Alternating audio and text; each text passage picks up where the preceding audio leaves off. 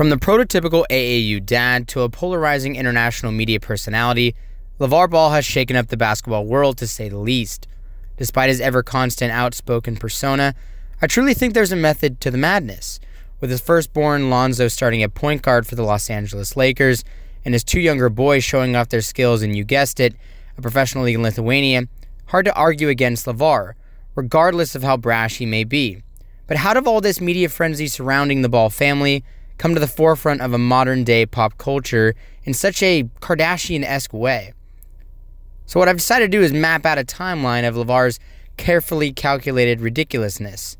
Now, the first outlandish thing, and it's actually not that crazy considering it was very possible, was during ESPN's broadcast of UCLA vs. Portland in November of 2016, in which he was interviewed during the game claiming that UCLA would in fact win the national championship, and you could book it right then and there. Now, this isn't that out of bounds, but definitely enough to stir up some interest around himself and his son. But this was just the beginning. Flash forward a couple of months, and in January of 2017, Lavar let TMZ Sports know that since day one, he's always told his boys since they were babies, someone has to be better than Jordan. Why not you?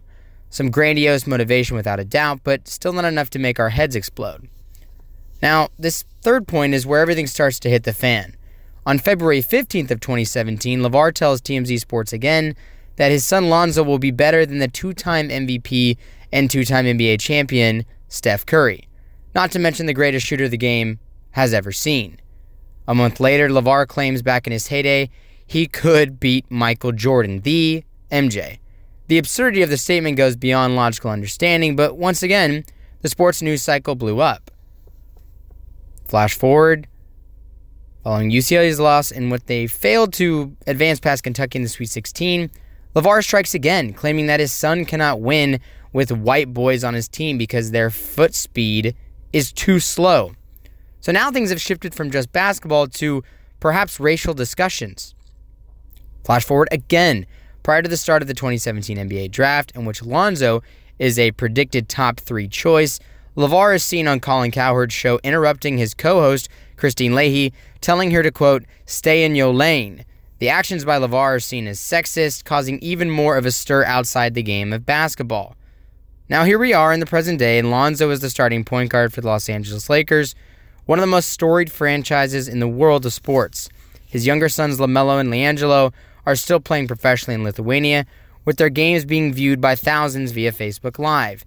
And the family hosts one of the most successful reality shows in the country via Facebook as well. Say what you want about Lavar, but the man is laughing all the way to the bank. I think Lonzo sums it up perfectly when he was quoted saying, everything my dad does is definitely planned. So even if people think he's crazy, he knows what he's doing. Lavar has given up caring what people think. And maybe that isn't such a bad move for him, considering he dominates headlines and essentially always has a free and stable platform to promote his big baller brand. How do you ruffle feathers across mainstream media? Go against the social norms. Call out the greatest basketball player of all time and exclaim you can beat him. Call out the greatest shooter of our time and of all time and say your son is going to be better. Appear to be sexist. Example, Christine Leahy on Colin Cowherd. Appear to be racist. Example, calling out the white UCLA players alongside Lonzo. Whether or not Lavar is actually one of those 3 things or 4 things or however many things we want to call him, I don't think he actually is, and I think it's all planned. So there is a method to all this madness, and I think we've all taken the bait.